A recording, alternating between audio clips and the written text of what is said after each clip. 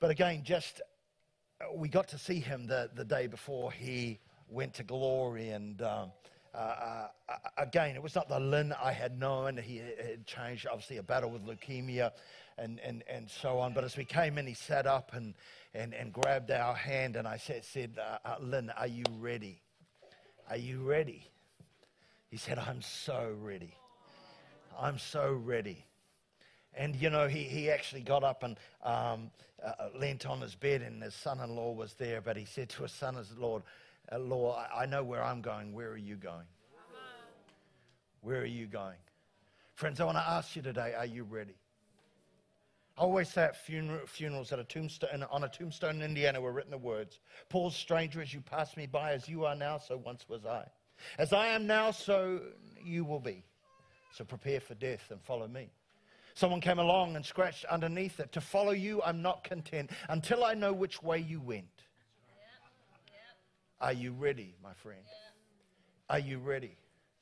The statistics are 100%. Nobody makes it out of here alive. I'm not talking about the service. But I'm talking about our lives.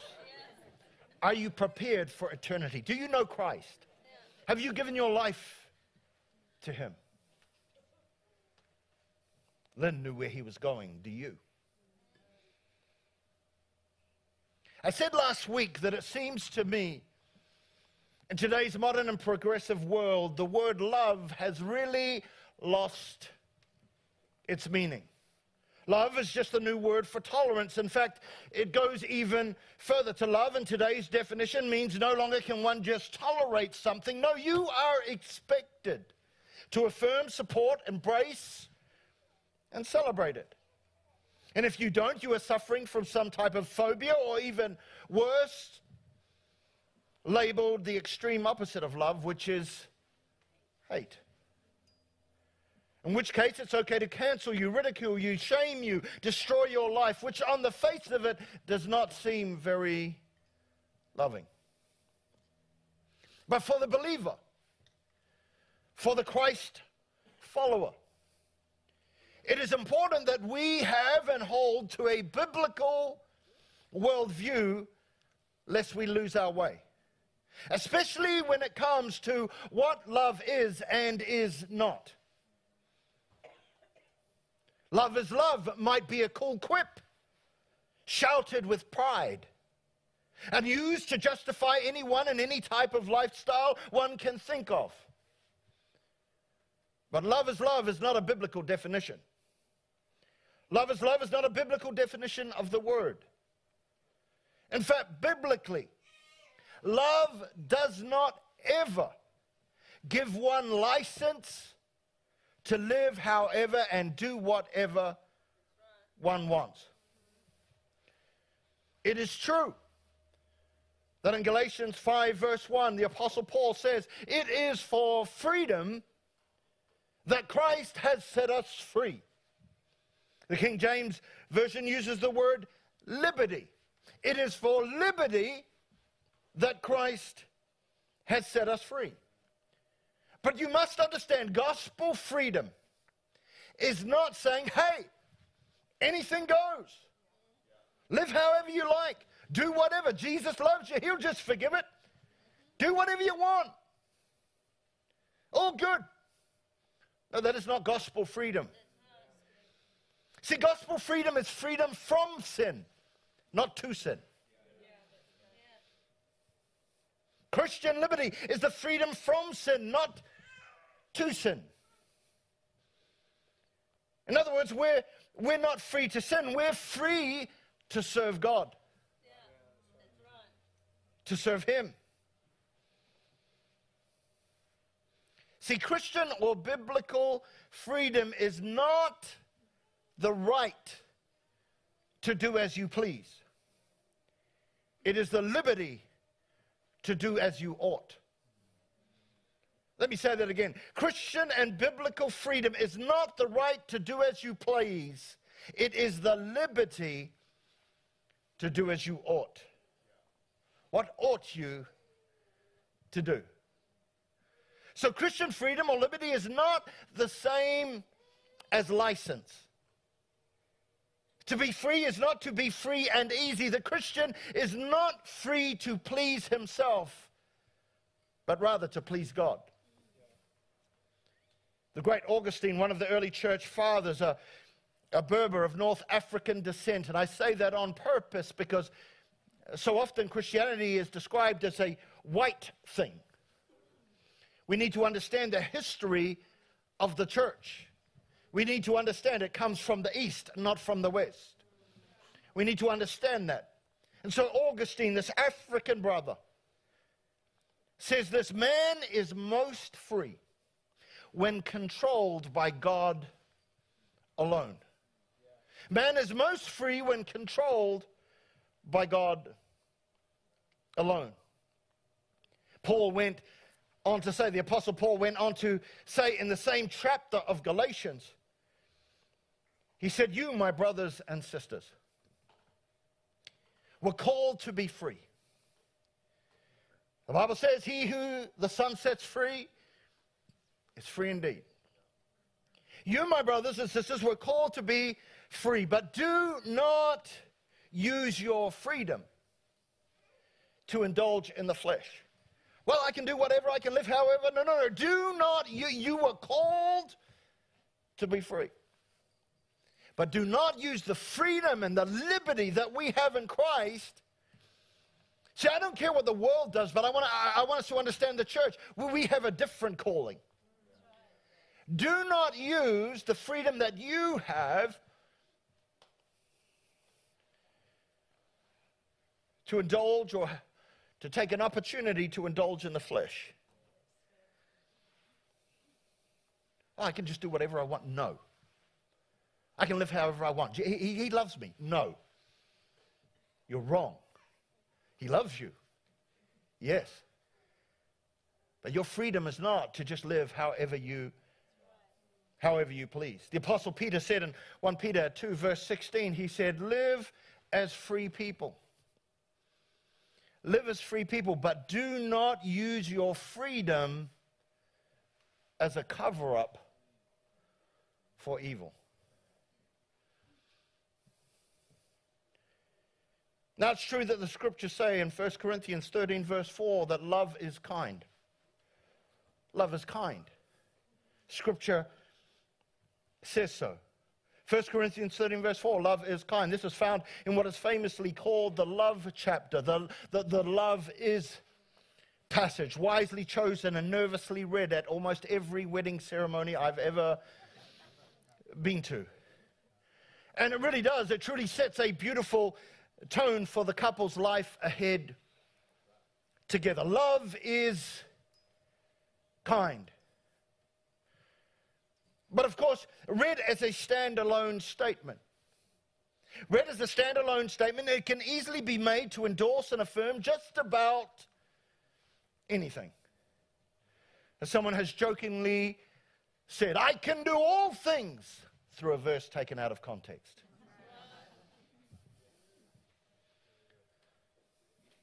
If you have been around the Bible for a while, you will know when reading or understanding Scripture, context is always important, always. In 1 Corinthians, in which we find the love chapter, we must understand the Apostle Paul was not writing to the world at large. That was not a general statement to the world at large, spoken to a general audience. In 1 Corinthians, he was specifically and intentionally writing believers. He was writing to believers, sometimes very strongly. He's like, you're so immature.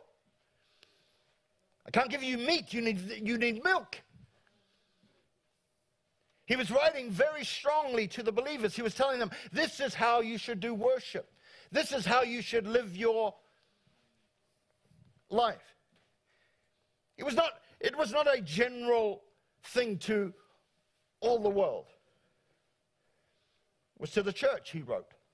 How do I know that? Because it says so in 1 Corinthians, which is a letter, or it's called an epistle. Epistle just means letter. And we can see, like you, when you write a letter, you will say dear, and you will say who it is addressed to. Paul does the same in his letters. 1 Corinthians 1 verse 2. Here's who he's writing it to. To the church of God in Corinth. To those sanctified. He's writing to the church of God. He's writing to those sanctified, those who have Christ in them, the hope of glory, who is outworking his grace in their lives. To the church of God in Corinth. To those sanctified in Christ Jesus and called. You got to understand, you're a called people. You did not choose him, he chose you. And called to be what? Not you can live however you want. No, you're called to be holy. Called to be his holy people. Together, and you go, well, that's just them. That's not us. Now listen, everybody say together. Here's who he's writing to. Together with all those everywhere who call on the name of the Lord Jesus Christ, their Lord and ours. So he's addressing the church in Corinth and all believers everywhere who call on the name of the Lord.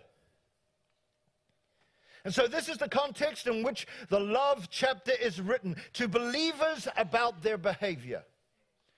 The world can do whatever it wants, but when it comes to us, he is addressing us.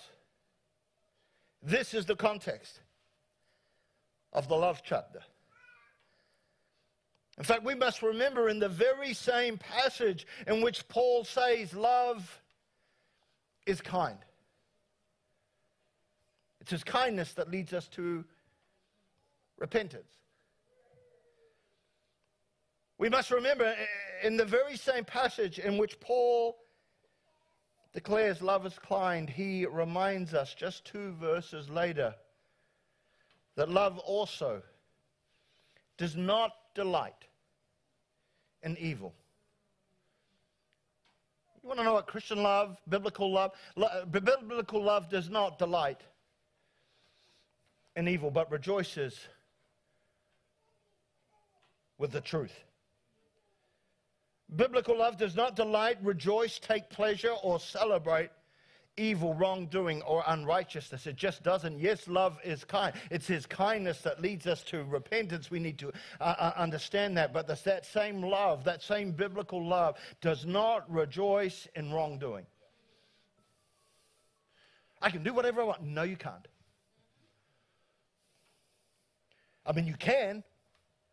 I'm just talking about if you want to follow him, if you're saying, I follow him, and you, friends, you just can't live however you want.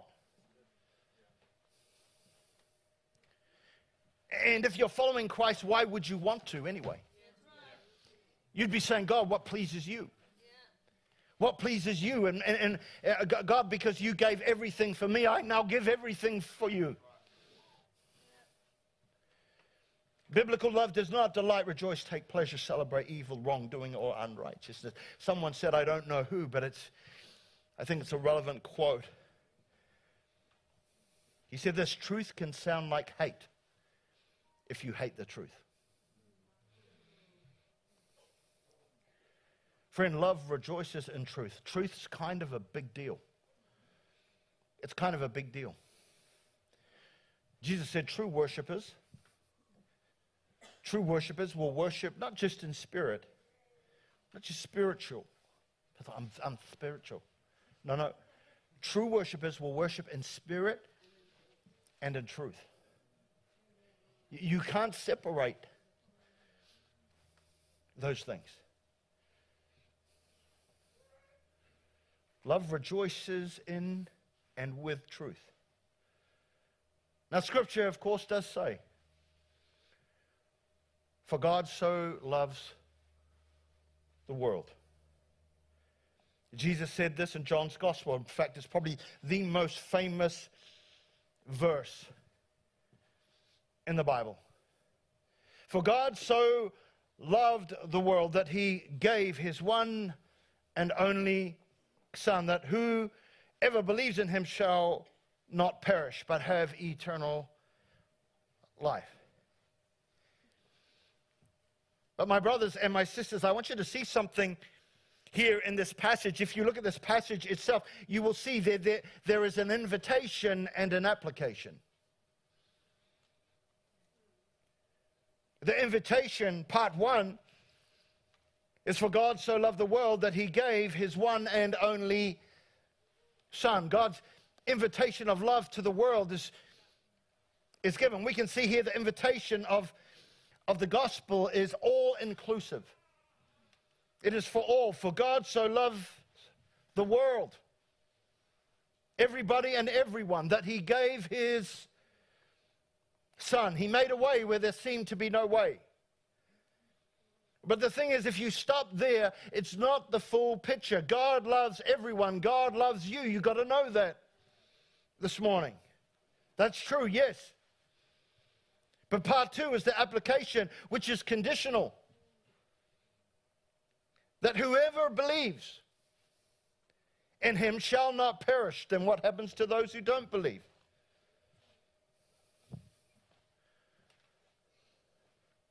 That whoever believes in him shall not perish, but have eternal life.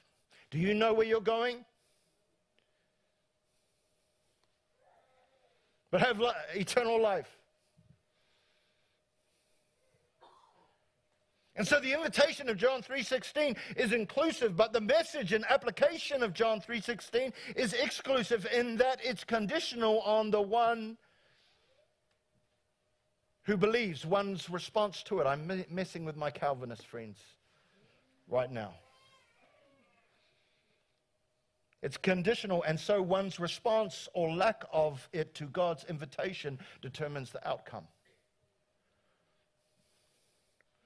One is required to do something. What? Believe. Do you believe? Now, if you don't believe me, I want to say this is borne out in the following verses in John's Gospel. The context gives us clarity. And I would encourage you to read more than just your favorite verses. That's John 3:16. But verses 17 through 21 bear this out. Jesus continues to speak and clarify and give context to what he just said.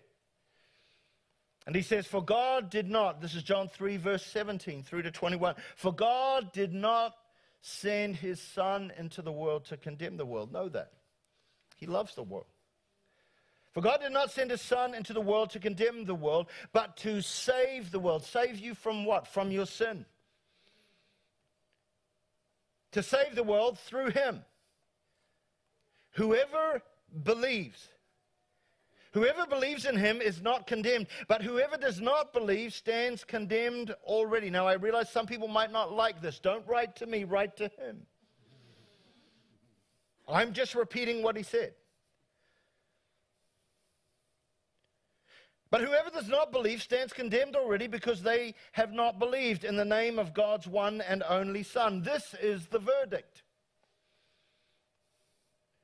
Light has come into the world, but people loved darkness instead of light because their deeds were evil. Everyone who does evil hates the light and will not come into the light for fear that their deeds will be exposed. But whoever lives by the truth comes into the light so that it may be seen plainly that what they have done has been done in the sight of God. And then John the Baptist closes out the chapter. And it's almost like he sums up the chapter. In John chapter 3, verse 36, the last verse of that chapter, he says, whoever believes in the Son, he's like, here's the summation. Whoever believes in the Son has eternal life, but whoever rejects the Son will not see life, for God's wrath remains on them.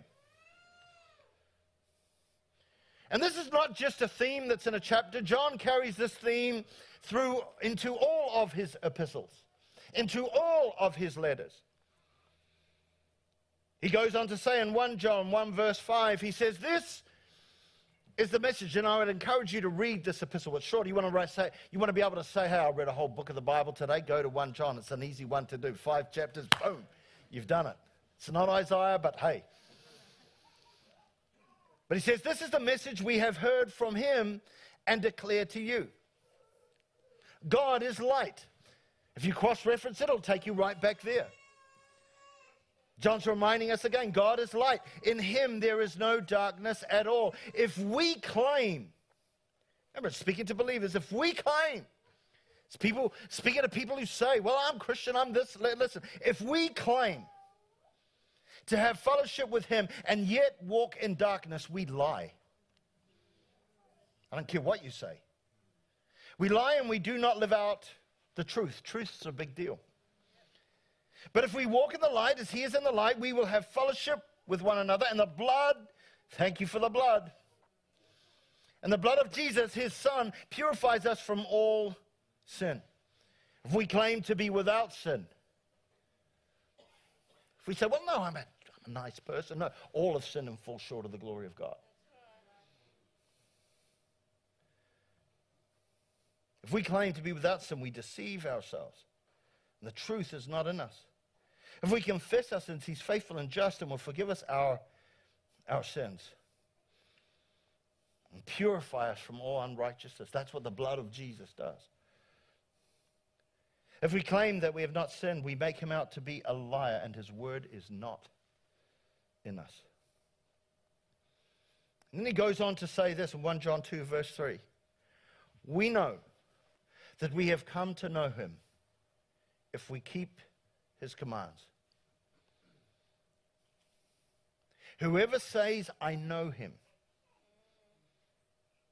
Whoever says, I know him, but does not do what he commands is a liar. A bit harsh. Settle down. And the truth is not in that person. But if anyone obeys his word, you know what Christian biblical love is? If anyone obeys his word, love for God is truly made complete in them. This is how we know we are in him. This is how we know. How do we know? This is how we know. Whoever claims to live in him must live as Jesus did.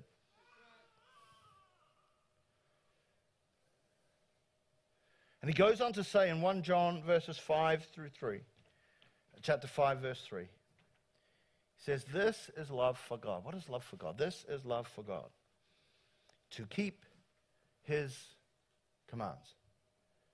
Nathaniel Emmons, a 17th century theologian and preacher, said, obedience to God is the most infallible evidence of sincere and supreme love to him.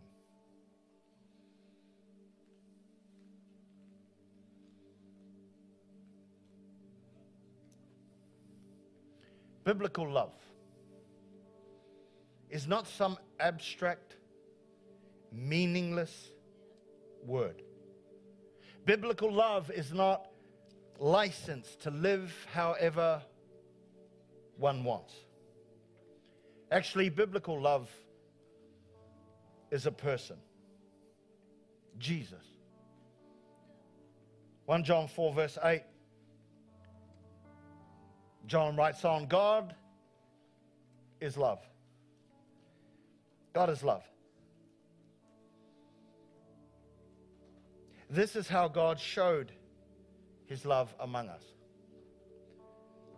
He sent his one and only Son into the world that we might live through him. This is love. That's why it's a good book to read, because if you go through that 1 John, he's like, dear friends, dear friends, dear friends, love is like this. Love is like that. This is love. He said, this is love, not that we have loved God, but that he loved us and sent his Son as an atoning sacrifice for our sins, for your sins, for my sins. The amazing grace of God. How sweet the sound. It saved a flippin' wretch like me. I once was lost, but now I'm found, was blind, Thank God I can now see.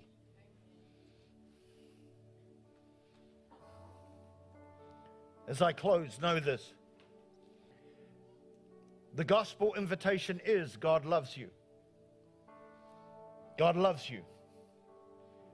And you can come to Jesus just as you are.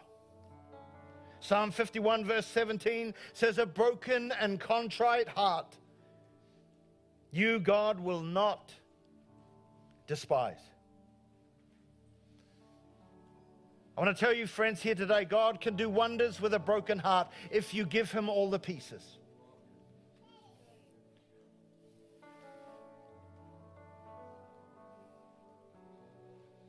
You can come to Jesus just as you are, but the truth is, He loves you way too much to keep you as you are. And as I've said, He doesn't say, well, you better change and sort yourself out, get yourself in order, and then you can follow. No, He doesn't say change and then you can follow. He says, follow me and I will change you. Allow my Spirit to be at work in you and I will change you from the inside out.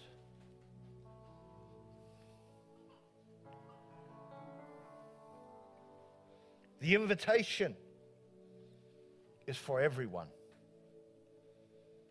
The application is, do you believe? Do you believe? Are you tired of walking in darkness? Then walk in the light. Respond to the gospel message of God's love today. Make Him Lord of your life. Repent. Turn from your sin. And turn towards God. You know, we call these moments in service altar calls. Because God wants to alter your life. He wants to change you from the inside out. Give your life to Christ. Do you know where you're going? You know where you will spend eternity. Get right with God.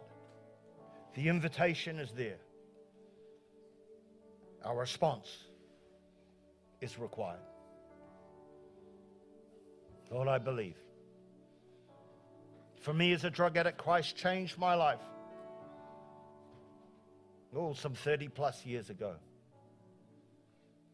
As He changed me, He can change you. As He turned my life around, He can turn yours around. Give Him your life today. Say, God, I'm tired of walking in darkness. Today I will walk in the light. Go home, kneel before the Father. Go to your bedroom, pray and say, God, have mercy on me. Today I commit my life to you. I'll follow you. It doesn't mean you won't have difficulties. It doesn't mean that you won't have struggles. It doesn't mean that you won't have temptations. But you have Christ in you, the hope of glory. You will be in Him, and He will be in you, changing you from the inside out. I pray that helped you today. Pray that made you think today. We've got to be so careful of quick little statements and scriptures grabbed from here or there to justify a position. No, this nothing can separate us also from the love of God that is found in Christ Jesus. Give your life to Him. Amen. Would you stand? And let me pronounce this blessing on you. Would you put your hands out? The Lord bless you and keep you. The Lord make His face shine on you and be gracious to you. The Lord turn His face towards you and give you peace. Amen.